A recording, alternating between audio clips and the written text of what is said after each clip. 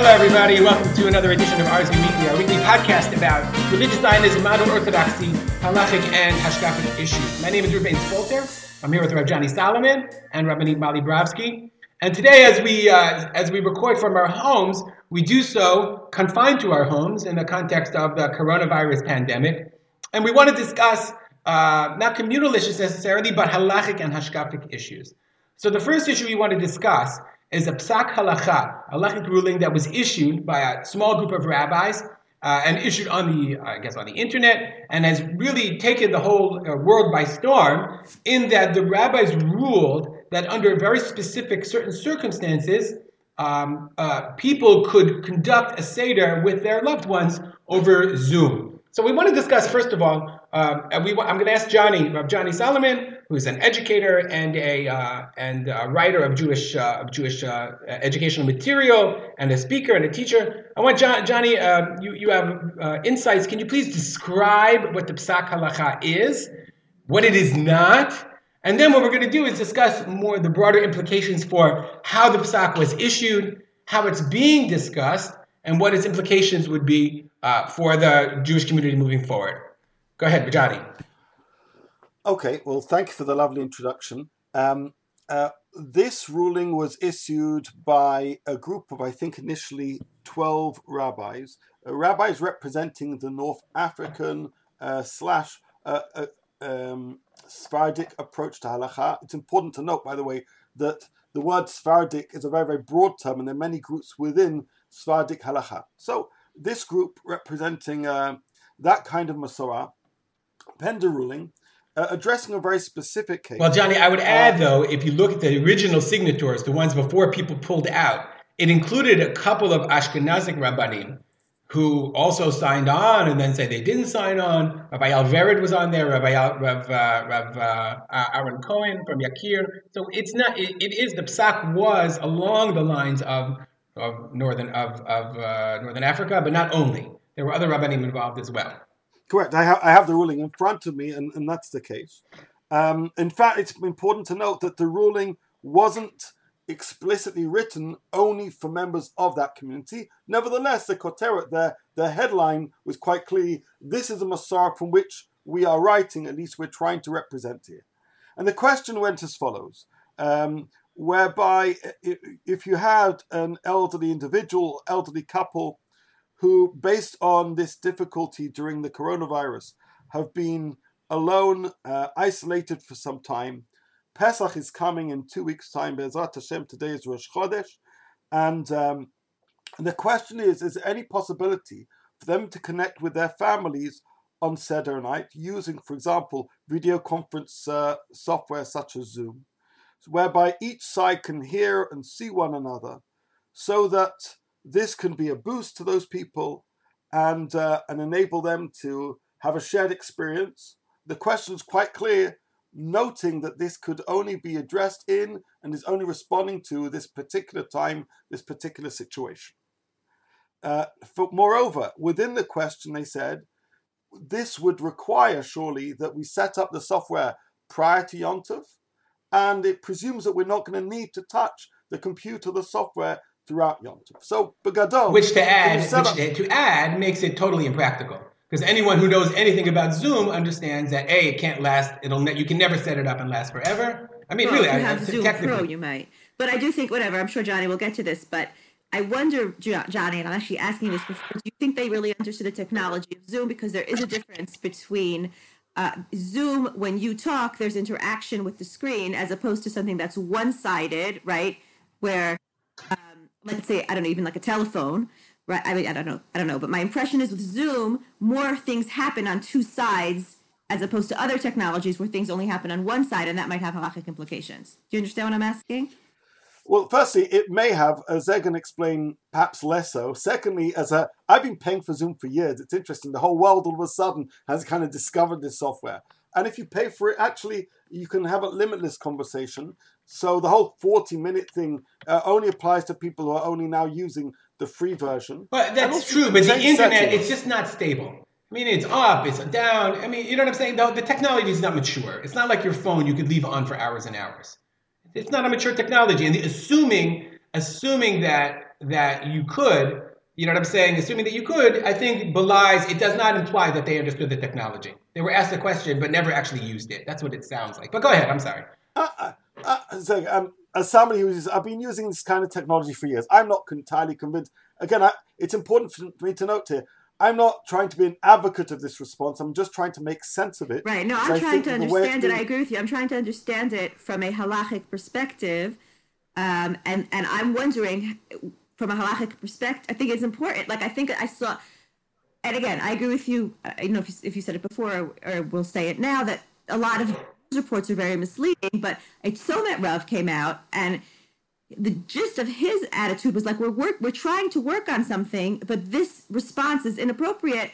And he seemed to be coming from a technological angle, right? Because Tzomet works with technology and halacha in the intersection, and I was wondering whether that's because he had a better knowledge of the a deeper knowledge of the technology, and if that was also should be a piece of the conversation, or maybe shouldn't even be a piece of the conversation, right? And maybe the conversation. Well, of course it should be a piece of the conversation. Anytime you address a halachic issue, you have to know the technical workings. But we interrupted Johnny. Okay, yeah, I am guilty. I want to hear Johnny, go ahead. Go ahead, John. I want to hear Johnny's analysis. It's hardy. Well, again, it's important to be clear here, and I'm very happy for the interruptions. The question is about this kind of situation, and it's presuming that one sets up the software before Yom Tov and doesn't touch it. And the question is this viable? Is this doable according to Jewish law? Now, the respondents begin by basically saying, in fact, there is a tradition from that which we try and represent here, North African tradition, that allows the use of electricity on Yom Tov. And they said, consequently, while we believe it should be set up prior to Yom Tov and not need to be meddled with, were one need to meddle with it, we believe that could be permitted in this kind of situation. That was, for many people, the big what? How can you even say such a thing? They then went on to say, although some people may claim this to be a weekday activity, we believe because of its orientation around a mitzvah, therefore we think it's permitted. Moreover, they make it clear that this isn't for any old Chag and any old year. They said this is for this Pesach. For this year, Pesach is such an important time where older generations transmit their teachings to younger generations, and especially right now, these older generations, some of them have been in isolation for 2 or more weeks. Many of them are extremely vulnerable. And many of them are losing the will to live. Johnny, can I interrupt for a second? On this basis, can I interrupt for a second? They say, not that they think it's not a problem to use it, whether you'll yechaveh b'yadlik. They say that the prohibition of using it is a chashash shema. Maybe you will, and we're not worried about that chashash. Not that we would let you use it lechatchila. That's the way I understand. That's the way I understood it. That's just my understanding of what they wrote. My understanding is, yes, if you were to set it up and you've done all your due diligence, right, and you were to run the seder in this way, and a problem occurs, yesh al mi lismoch, to fix it, given this presumed need that we're trying to outline in the rest of the response. Really? I never understood that. I understood that. That's okay, fine. We can discuss that. That's a finer point. But go ahead, anyway. Right. And then a final point is, this ruling isn't for any other year, any other festival, and it's not for everybody. It's for a very specific need. People who are very, very vulnerable, who are losing the will to live, quite literally, for whom absence of other people in their life at their seder table is super critical to their mental health well-being. That's basically what was said. Now, what came as a result of this were a whole bunch of headlines. Rabbis allow all Sedarim to be on Zoom, or electricity's fine on Yom Tov. And though, of course, that's an element in what they're saying, the actual question and the brunt of the answer is a lot more sensitive than that. And even if you disagree with it, at least disagree on what's been written rather than disagree on the headlines, which I think have been inflammatory and have done no good. Can I ask one question, John? I just want to interrupt you for 1 second, because there was one piece, everything that you said so far, I agree with you 100%, and I really agree with the way you're describing the psak. There was one line there that I found, I wanted to know the context in which you understood it. It talked about, when it talks about grandparents who this is pikuach nefesh for them, and their emotional and mental well-being hinges on this, that really resonated with me as like pikuach nefesh in a very, very serious way. then it talked about, and if there are grandchildren who otherwise would not have a Seder, right, or who would not be part of the Seder experience because they're tied to their grandparents, which I found very interesting sociologically, right? And I was wondering, is that like an Israeli thing? Is that a Sephardi thing? And I was also wondering, like, that to me seems a little less pikuach nefeshi. It seems a little bit more trying to, like save, it's almost like, eight lesot Lashem kind of thing. Like, we have to save Judaism this year in this way because we don't want to disrupt the chain of family sedarim for the next generations. And that sentence.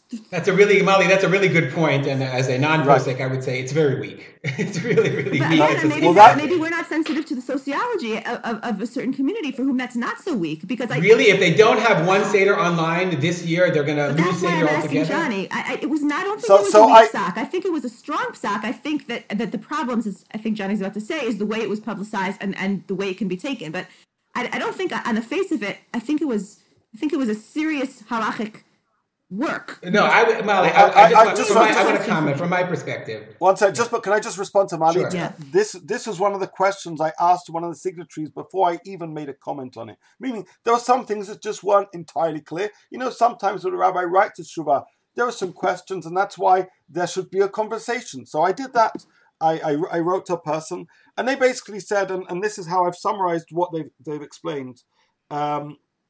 He basically said, while the primary intended beneficiary of the responsible and the elderly, the young may be called, shall we say, byproduct beneficiaries. Meaning, this is really for the older people. But yeah, once you're doing it for them, this is also, of course, a way to strengthen ties with younger people to older people. It's not the ikka of the tshuva, but it is mentioned. Perhaps it's mentioned with greater weight than some of the signatories felt it to be so, and I do think it is an interesting prism. I should say one further thing.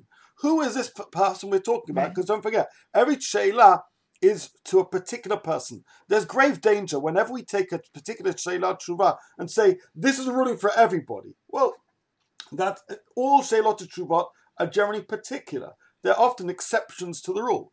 In fact, many people would, even the signatories who removed their name said, I paskin this for this individual. Who's to say I meant this for other people? Other people said, no, we paskin this for this particular case and believe it can be applied as a universal ruling. And that's obviously a matter of disagreement amongst some of those people. Wait, Johnny, my point though is, when you add something as a seif, as a heter, and they say, okay, that's not the original ruling. When you add something, what you do is you give that argument halachic weight in future consideration. And you would say, meaning, so is the possibility of a grandchild not having an online Seder with his grandparent halachically a consideration or not? And to what degree is it? So when you add that, you would say, I'm saying, when you add that, you give it halachic weight. Even if you say, I just threw it in there. You can't just throw things in there. But I think, again, we have to be sensitive. This is why I'm asking Johnny, is the fact that this was a Sephardi psak, a piece of this, right? Because there are a lot more Masoreti Sephardim, and their Jewish experience is I shouldn't say it that way. Their religious experience is, and overall, I would say, religious Jewish experience is structured differently, and I actually respect that, and therefore I would step back and think about maybe that is, and that's again why I think it's a pitfall of kind of the internet.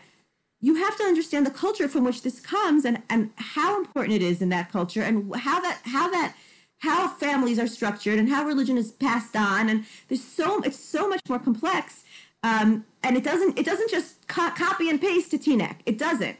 Or even Amali, I'm not trying to say it copies and pastes to Teaneck in any way, but like I was explaining to Johnny before, I'm knee deep in halachic psak of Arba Minim. I'm writing a paper about my master's thesis about the development of the halachot of Arba Minim in Ashkenaz.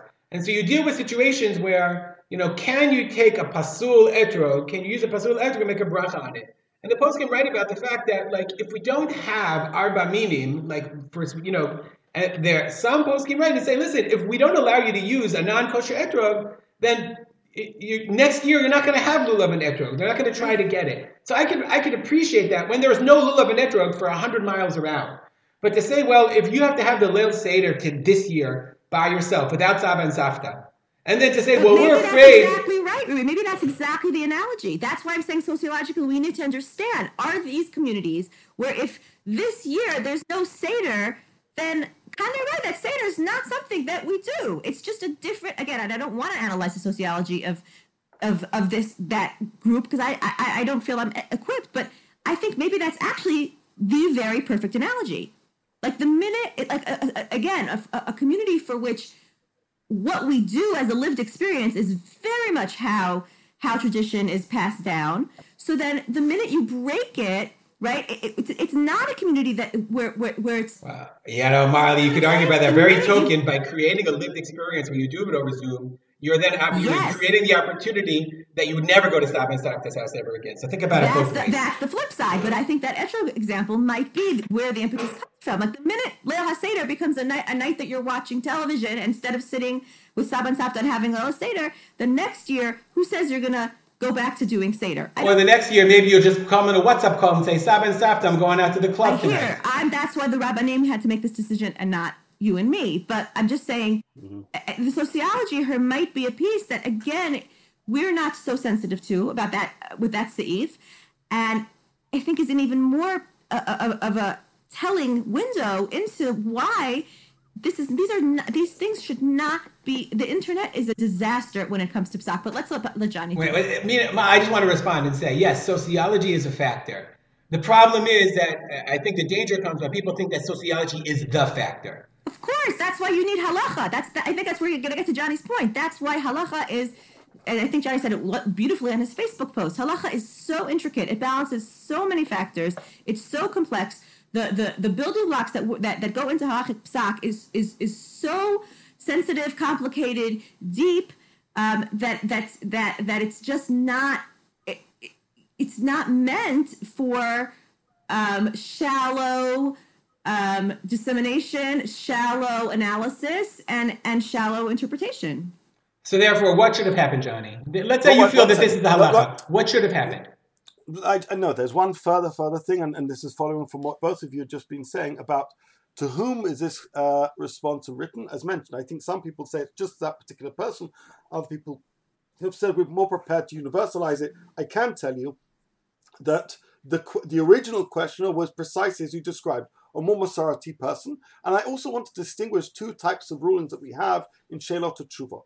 One are proactive. This is something that somebody's asked a question, but we're now proactively giving a framework where this person can operate. But others are reactive, meaning we're basically saying you're probably going to do this anyway, and we want to therefore give you guidance as to what can be done within the letter of the law, even if some people may well challenge whether this conflates with either the letter and the spirit of the law. Meaning, is this ruling for somebody who is going to do this anyway, or is this ruling for somebody who is never planning to have some kind of phone or video conference Erev Yom Tov, and all of a sudden they read this, they say, aha, this is going to transform my Pesach. From what I understand, and again I've tried to be responsible in understanding the background of this ruling, it's actually the latter.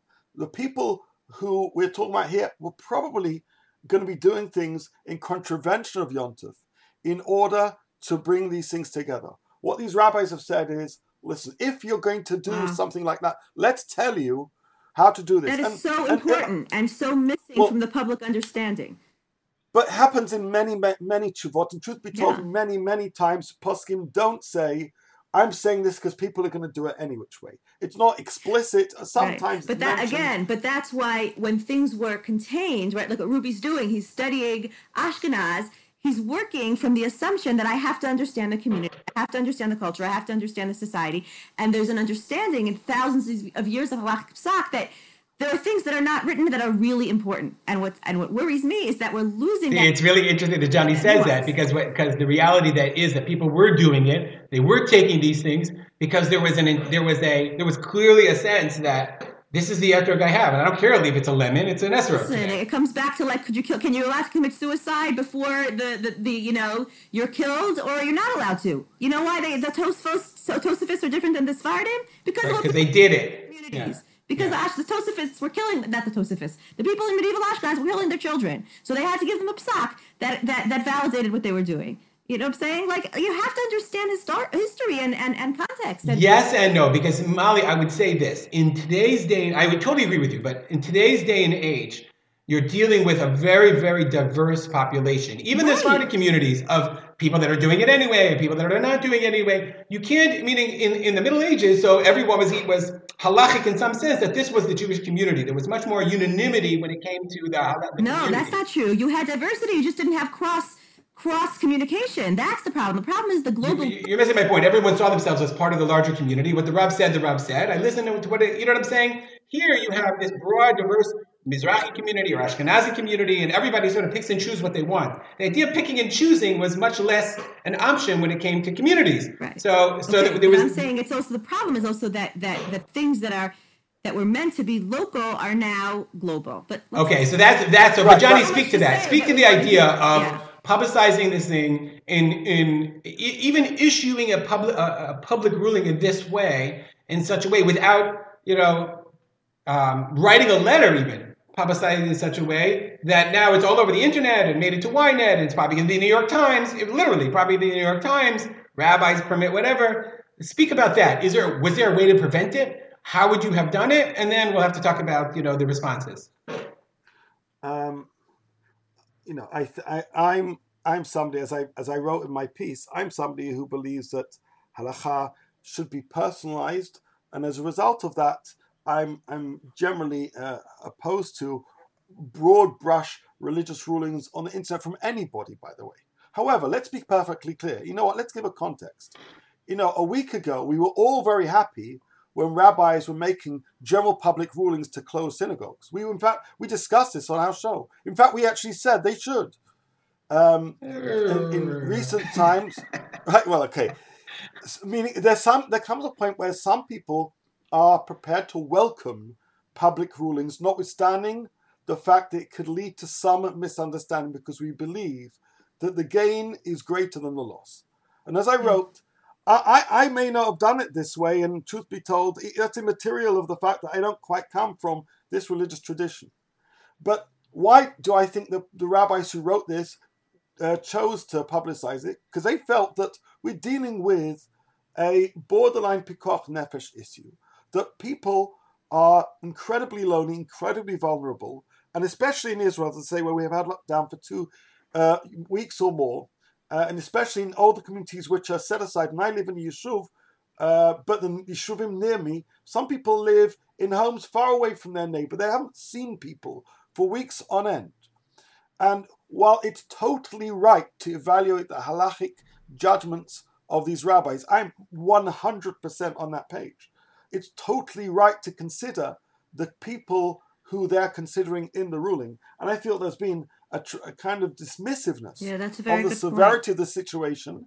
Or not, when we talk about loneliness, I'm talking about people who are on borderline losing the will to live, who haven't seen family for weeks on end, who haven't got food, who haven't got cars, right? Who can't be taken places because I would actually, Johnny, add to that the Israeli experience. Meaning, when I grew up in the Chutz La'aretz, like we saw our grandparents twice a year, because they lived far away. In the Israeli experience, like the connection between grandparents and grandchildren, they live closer. It's much more prevalent for grandparents to take care of their grandchildren, to have them around. So that absence, like when Bibi got up and said, normally Saba and Savta do the babysitting, and now, you have to do the teenagers have to do the babysitting. That's a cultural phenomenon. So I'm just trying to bolster what you're saying, that when you remove something that people normally have, it's something that they feel more acutely. So I would agree with that. Yeah, I'll go furthermore. Can I just go furthermore? Yeah. I had a great aunt and uncle who I was very, very close to. Unfortunately, both their sons predeceased them, and I spent a lot of time with them. They since passed away about 15 years ago. I can tell you that they didn't have grandkids. Okay, I was my mother and my uncle, their only family, and I used to try and visit them regularly. Were they to be alive today, they wouldn't have stepped out of their apartment. They lived in England, but were they to have lived here, or the situation has now begun there with a similar lockdown, they wouldn't have stepped out of their apartment for weeks on end. They wouldn't have had any family, any contact. Most people would not have gone to check in on them. We're talking about people who are incredibly vulnerable. And again, this doesn't change the fact that we need to have a robust analysis of Jewish law. But we also need to have a robust analysis of the situations at hand. And were they to have been alive today, I can say this doesn't apply to me. My parents, Baruch Hashem, are young enough, my in-laws, etc. But were they to be alive today, I would take this ruling exceedingly seriously, because I would know the cost of them being alone. Don't forget, here in Chutz La'aretz, it's 2 days. I'd know that that's a grave danger. 3 days and I want to make it clear, 3 days. And I want to make it clear that even though there have been detractors of this ruling, for example, Rav Shechter wrote a ruling. He said, though I disagree that people who are in a critical state should be using this ruling. I mean, he says, ultimately, sometimes being alone is what Jewish law requires of you. He says people who are in a vulnerable state, who are suicidal or dangerously depressed, they should be doing something like this. I want to add an important point, a really important point. Okay, I then have I want to an add email something in front of me from the RCA, from Mark Dratch of the RCA. I mean, it's internal to rabbis, but I would say it's an issue of psak from March 22nd, which is 4 days ago, before any of this psak came out. And he wrote that he spoke to Rav Shechter about those who are alone and vulnerable due to isolation, depression, possible inflicted self-harm. And he said that even if a sfek of sakanat nefashot, in these circumstances, it would be permitted for someone to call them on the phone from time to time on Shabbat and Yom Tov. And he said, it should not be publicized in the Rabbim. Meaning, this is not a new issue, and I don't even think it's a controversial issue when it comes to people in halachically precarious situations. It's something that was dealt with at the beginning of the week. So the issue isn't the halachic issue; it's the propagation, the promotion of it, and the publicity Okay, but I want to of say it. something about that, which is what I was thinking of is that I'm thinking of somebody that I know that you would never think applies into this category. If you would look at them from the outside, you would never consider them any type of pikuach nefesh, any type of serious mental health issue. But if you know a little bit more about the background, you're like, oh yeah, maybe that's actually the exact couple for whom this psak should be applied, right? And so what I'm saying is Johnny's point about this is to not underplay the seriousness of the sensitivity of the situation that we're living in. I agree with you, Ruby. I agree with what you just said also, but I think I think Johnny's right that sometimes we're not quite sensitive. Oh yeah, pikuach nefesh. Oh come on, they can get along without their grandparents for 1 year. You don't know. But that's why I do think it needs to be very individually and sensitively applied. But what I'm saying is a lot of times with mental health, with people in sensitive situations, there's so much that's not known. Things people don't choose to share about all areas of their health, and I think I really think. Yes, but Molly, that's exactly the point. If you don't know and they don't choose to share, again, it's individual. They wouldn't ask the question anyway. They wouldn't, but now that it's here, and Johnny's right. Now that there is an advantage. Like Johnny's elderly aunt and uncle, maybe somebody would have known to ask the question for them. The couple I'm thinking of, nobody would have thought to ask the question for them. But now that the psak is out there, actually, that couple said, and once they said, I was like, yeah, maybe yes, maybe they are people that we should go further with exploring whether they should be availed of this, even though you would not have necessarily thought that, which is. It's just interesting because it just goes back to Johnny's point of again, I think I do tend to fall on the side of it shouldn't have been a social media dissemination, because I think there's too much room in the larger Jewish community for abuse of it. And I think there are too many people who can take it badly. But I think Johnny's point about there being a lot of people that needed to hear this and that this needed to reach, that maybe this wouldn't have reached otherwise, it's a good point. It's a really good point that Johnny's making. I should add further, we were discussing the closing of shuls. We're not going to go over that. But there was a point that Benny Lau raised that I also shared on Facebook last week, which I think is prevalent here. He says, why is there a resistance to closed shuls? He says it shouldn't be on basis of halacha. Halacha is pretty clear. Sofik pikoch nefesh, close the shul, end of conversation. He says it's because we often confuse Jewish law and Jewish religion. And the synagogue is so central to Jewish religion that we have this emotional tie towards saying Kaddish. And as a result of that, there is this natural resistance. And as I said in response to this, we need to become more halachically literate, because sometimes our affinity and our affection for religion can cloud our judgment in halakha.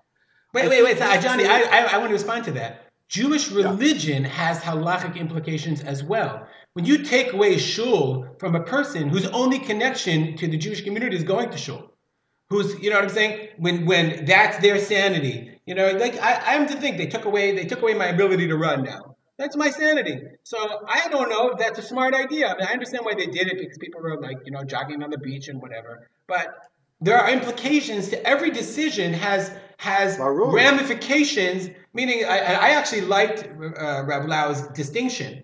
But that Jewish religion has broad halachic implications. And to say that people are not halachically literate because they just feel like they want to go to shul, that's also not taking halachic consideration to the importance of Jewish religion, which Chazal did very strongly. What I am saying is, unfortunately, people, and this is what's happened here with this ruling, and that's what happened there in terms of minyanim. People speak as if halachically authoritative, primarily because they speak so deeply from a place of a religious affinity. Now, that's exquisite. I want to tell you, that warms my heart, but that at times can be incredibly dangerous as well. I mean, just because you love something doesn't mean it's right. I gave an example with somebody challenged me last night of Rav Soloveitchik, where he said, I'd find it so hard to eat on Yom Kippur, even when I was told that I must. Okay, so the answer is, yeah, you're going to find it very hard. But if you even delay in eating when you need to, as we're told, that itself is a problem. That's an error. That's a mistake. Mm-hmm. That's an almost transgression, shall we call it that? So similarly too, our affection mustn't cloud the judgment in both directions. And that's also comforting for people who, let's say, can't go to shul, right? Speaking of somebody for whom Kaddish was an issue, it's comforting to be able to rely on, okay, but you know what? Keeping the halacha is also a spiritual act, right? That's very, very powerful. Also, not just, like the halacha versus emotional thing is one way of saying it, but when you remember that following halacha itself is a spiritual and emotional experience, you help rebalance those two pieces. But now we've come full circle, because then we could just say, well, then, don't allow you to have your Seder with your grandchildren, because, having your Seder alone is a spiritual act. This is why I'm saying it's so delicate, it's so sensitive, and you need really good psak. You need very, very capable halachic heads on, and hearts to pass these types of issues. Right. Now, I do want to get back to Ruby also, because I'm aware of time. You asked, do I think it was wise in the way it was disseminated? I think, you were discussing, did these people understand video conferencing software? I can't answer. I can ask somebody, but let's simply say yes, and they're all big Zoom Pro subscribers, right? Yeah, but I have my doubts, strongly. Okay. Now, but on a wider question, did they understand how easily a ruling, which I think is broadly, I may disagree with one or two words, etc., but broadly a fairly thoughtful ruling, could be stretched and abused within hours of it disseminating? I don't think they understood that. I think most people don't understand it. The question is, though, are there times when that risk is necessary? I'd say yes.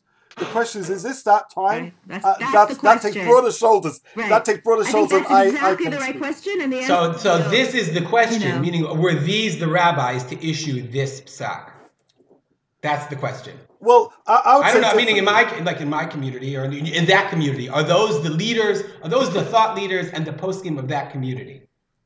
Well, I'll ask you differently. Do you think that I know you mentioned that internal ruling, and I've also seen other things from Rav Shechter, who's been actually very, very active in recent weeks. I would say, just to point out, last night they asked him the same question. He basically said the same thing. So I'm not, you know what I'm saying? He basically said exactly that. If there's pikuach nefesh, then of course you should call him. That ruling has since been circulated in writing. But nevertheless, the question is, has this ruling stimulated more people giving their response, maybe more tempered, maybe not? That's not really the question. Meaning, absence of this start of the domino effect, would this wider conversation be happening? I'm not so sure.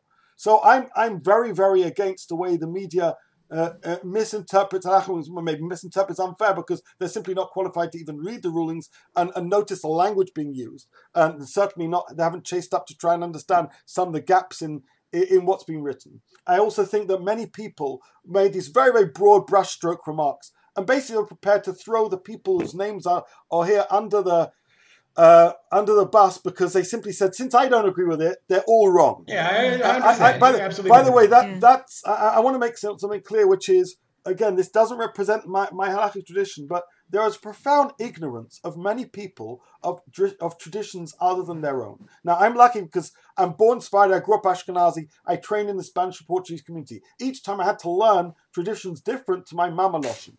And as a result of that, there have been many times when I've been surprised. But when you see surprised because you see something different to what you're used to, you have one of two choices. Either one is to say, simply I don't know, it must be wrong. Or you can lean forward and say, let me understand where you're coming from. Or the opposite. Oh, look, these rabbis say it's okay, so it must be right. That's also... Okay, you're entirely... concerns me. I agree with you. Johnny, because that's a big piece. Johnny, you have to realize we live in a different world today. We don't live in a world where the Moroccan community keeps its traditions and the Ashkenazi community. We don't live in that world anymore. We live in a world where everybody lives together. I mean, maybe you daven in a separate synagogue, but you live in a community together. You go to matnas together. You work together. You share the traditions together. You're on the same internet. So it's one thing it's very wonderful to say, well, we have our own halachic traditions, but that's not really true anymore.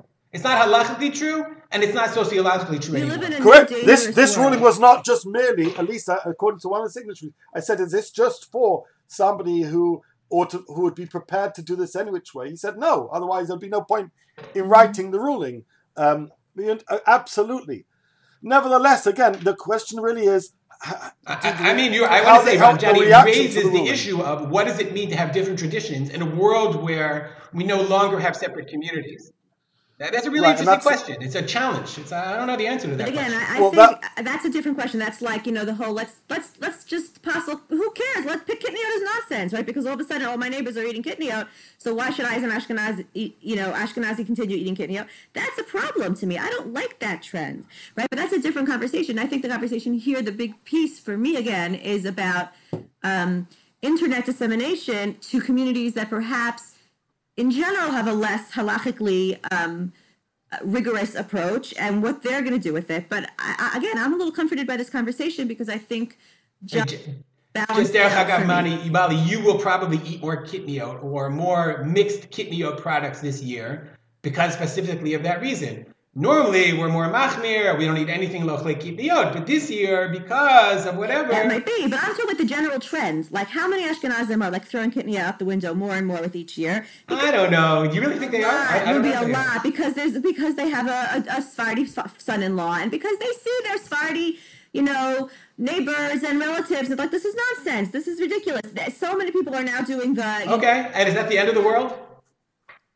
It's not the end of the world. But I think that it's a discussion to be had. I think. What does it mean that you have an Ashkenazic tradition when half of your shul is Sephardi and you don't even daven? What do you daven? I daven Nusach Sephardi. Into a different conversation, which I think is important too. Forgot the halachic piece, but the sociological part of I believe in Eidot. I believe we shouldn't lose Eidot just because we have kibbutz galuyot. I think we have to find that balance. There is no balance because now we're discussing a primarily northern Moroccan Sephardic psak. And how it is affecting the Ashkenazi community. That's why this is so interesting, right? That's why there's no answers here. But I think it raises what the point that for me that's coming out of this conversation is that there's so many avenues down which this can go, and it needs a lot of thought and it needs a lot of unpacking, and it doesn't. You can't do justice to it by a casual conversation on a Facebook thread. That's my. Well, I'd say just furthermore. I mean, it's easy to label North African and Sephardi. I'd say this isn't the language I use, but I think it's the spirit of it. This is an Et Lasot Lashem psak. Yeah. This is a Shat Chirum psak. When was I? I'm just looking right now at my library here, and I look at the Sridei Eish. How many times have I heard people say, "Well, we're not going to go to mixed use groups because the Baal Sridei Eish was an Ashkenazi"? People don't say that. They say it's a Shat Atchak. So that, given that, we basically get what we can get, and we do what we need to do in that sudden moment. Wait, one second. And nowadays, we only go because it's a Shad Chak, or that turned into I've many tinies. You should know the kind of tinies I have about how certain youth groups are run. So what I'm saying, though, is when you have... Wait, 1 second. So that should cause great concern, because we could be discussing in 20 years how people only have the Seder over Zoom. They never get together anymore because, what started as an Eis Lasos Hashem, all of a sudden it became L'Chadchila. Also, did you see but here's the deal. I can, many of us have tshuvot which deal with Et Lasot Lashem situations, right? Now, all of them are always very, very carefully cautioned. One would argue that even though they carefully cautioned things, maybe they should have been more, but maybe not. In other responsa authors, people paskined in a very difficult situation. They said, this is just l'shata, right? This is just for that moment in time. And we read it and we say, there was just for shata. Just because they did that in the Shah, just because they did that in wartime. Here I've got tshuvas for chayalim. That doesn't mean I get to open this. There's a tshuva about Rav Goren, where people are starting to use microphones in shuls. And he says, where did you get this from? He says, from you, because you allow using speakerphones in the Navy on Shabbos. He says, you're idiots. Yeah. I allowed it in that particular case. How on earth can you extrapolate that? So I think the whole point is, once a ruling is disseminated, and nobody should even be making any meaningful comment until they at least read it, right? And once the media gets involved, there's a sloppiness, there's a politicized element of it. And even if you disagree with it, but disagree on what's written, not just on the headline. 100%. That's the 100%. Yeah. Absolutely, totally agree. And they actually do say, Rak letzarech lil haseder tafshin pei, and only for people. They said it like 3 times. Yeah. Right? But how the point is that people will find what they want to find, and they'll basically do what they want to do. And I suspect, and say this has been confirmed at least in one conversation, perhaps this ruling was for those kinds of people anyway. So let's be very cautious as to what we do. And Begadol, in terms of the internet, no, it's a lousy place to have nuanced conversations about things that matter. So I actually want to comment about that because, thinking about this psak, if we think about it, there's a famous line where Johnny will tell me it is from Rav Kook that, psak is something that, psak halacha is something that is really decided by the masses. That there's an intuitive sense, I would say, among halachic people about what's halachic and what's not, and that certain piskei halacha, even if they're too renegade for the Jewish community will not accept it ultimately. And I think that this is one of them where people will say, I think there's an intuitive sense among, at least I have this, that one of the things that I look forward to about Shabbat and I look forward to about Chag is the lack of electronic devices. That in our crazy world, at least for 24 hours a day, I have to put away my addiction to my phone, and I can't run after it, and I don't have to be on Zoom, and I don't have to be technologically connected. I personally believe if the Sanhedrin were reinstituted today and they had to redefine what the Lamitet Malachot would be, one of them would be having to do with electronic devices. Because there's an intuitive sense that barring, aside from, you can't tell me what the Malacha is, you can't tell me what it's, why it's Asur, but everybody understands that it's problematic vis-a-vis the notion of what Shabbat is supposed to be about, the notion of what a Chag is supposed to be about. So personally, I don't think, as you said, for the people that are going to do it anyway, and the kids that are using their phones on half Shabbat, I don't think that's a problem. But I think that among the halachic or Shomer Shabbat community, I think this is less of a concern because people are not looking to use their phones more on Shabbat. People are looking to use their phones less on Shabbat. We see a phenomenon of the non-Jewish world saying, I want to have a Shabbat of my devices. That we need more of Shabbat in this. And so therefore, maybe it's okay because in the end, for the people that need it, they should use it. And for the people that don't need it, they're not looking for more connection, we're looking for disconnection. And I think that's something that intuitive halachic sense, you're getting that response anyway, and I don't think I really don't feel like we're going to see in 20 years people having Sederim over Zoom, because we understand intuitively the beauty of the Seder is in the fact that we're there, that we're experiencing it together. And maybe that's something we should react less. And the truth is, I want to just say one quick thing, which is, I think one of the things that's coming out of this, should I just not say it, Johnny? Because John. No. Okay, I'll say it very fast. One of the things that's coming out of this whole experience is, I'm usually very anti-social media because it forges disconnection. And one of the things that we've discovered during this Corona crisis is the way social media is forging connection. right? Somebody just quotes me yesterday, Dr. Pelkovitz had said that usually social media makes us alone when we're together, and now social media is helping us be together when we're alone, something like that. And I think I think maybe if we all kind of remember that distinction about how to use social media, like Ruby, that's really correct what you're saying, right? This psak is meant to enable togetherness when we're alone, but social media, I don't know if people are going to have the wisdom to be able to make that distinction. You're kind of arguing that maybe they'll have the intuitive wisdom, but I just think that that I don't know if individuals have that wisdom. The crowd, the group will have that wisdom. I really believe that. I do. I hope so. John, you wanted to add something before we finish? You guys both know that I did a dissertation on the impact of smartphones in the yeshiva and seminary experience, and there's obviously many pros and many cons. But let's not forget that when people go away 6,000 miles, is it? Kilometers? I have no idea. Away from home for a year, sometimes the smartphone's the only way to stay connected. And for some kids, without it, they wouldn't be able to be where they are at. It's an anchor for many people who are disconnected from their biological family or the people that they call family. And I've always said for many years, and I've spoken and written about this, when we talk about smartphone technology, internet, and social media, it's not a question of is it all good or all bad. Any kind of conversation like that is simply foolish and has no basis really in any thinking world. It's a question of how you use it and for what. And I think we're starting to understand, or at least some people who are new to the conversation are starting to understand that we can harness this technology to help people in need, notwithstanding the difficulty we're experiencing. Okay. Well, we didn't get to our second topic, which doesn't surprise me at all, because this is a rich topic worthy of much more discussion. We'd love to hear your comments, and feel free to ask us questions, which we'll answer, God willing, next week. And maybe next week we'll get to our second topic, or maybe there'll be something more interesting. I want to thank Rabbi Johnny Solomon, Rabbi Mali Bravsky. My name is Ruvain Spolter. Everyone should be safe. Everyone should be healthy. We pray for the refuah of those who are sick, those who are ill and suffering. We can never forget that this is a terrible time. And we pray that this magefa, this pandemic, should end speedily in our days, and that as we celebrate the beginning of Nisan, the Chodesh of Nisan should be one of redemption, not just for the Jewish people, but for the entire world. Have a great week, everybody.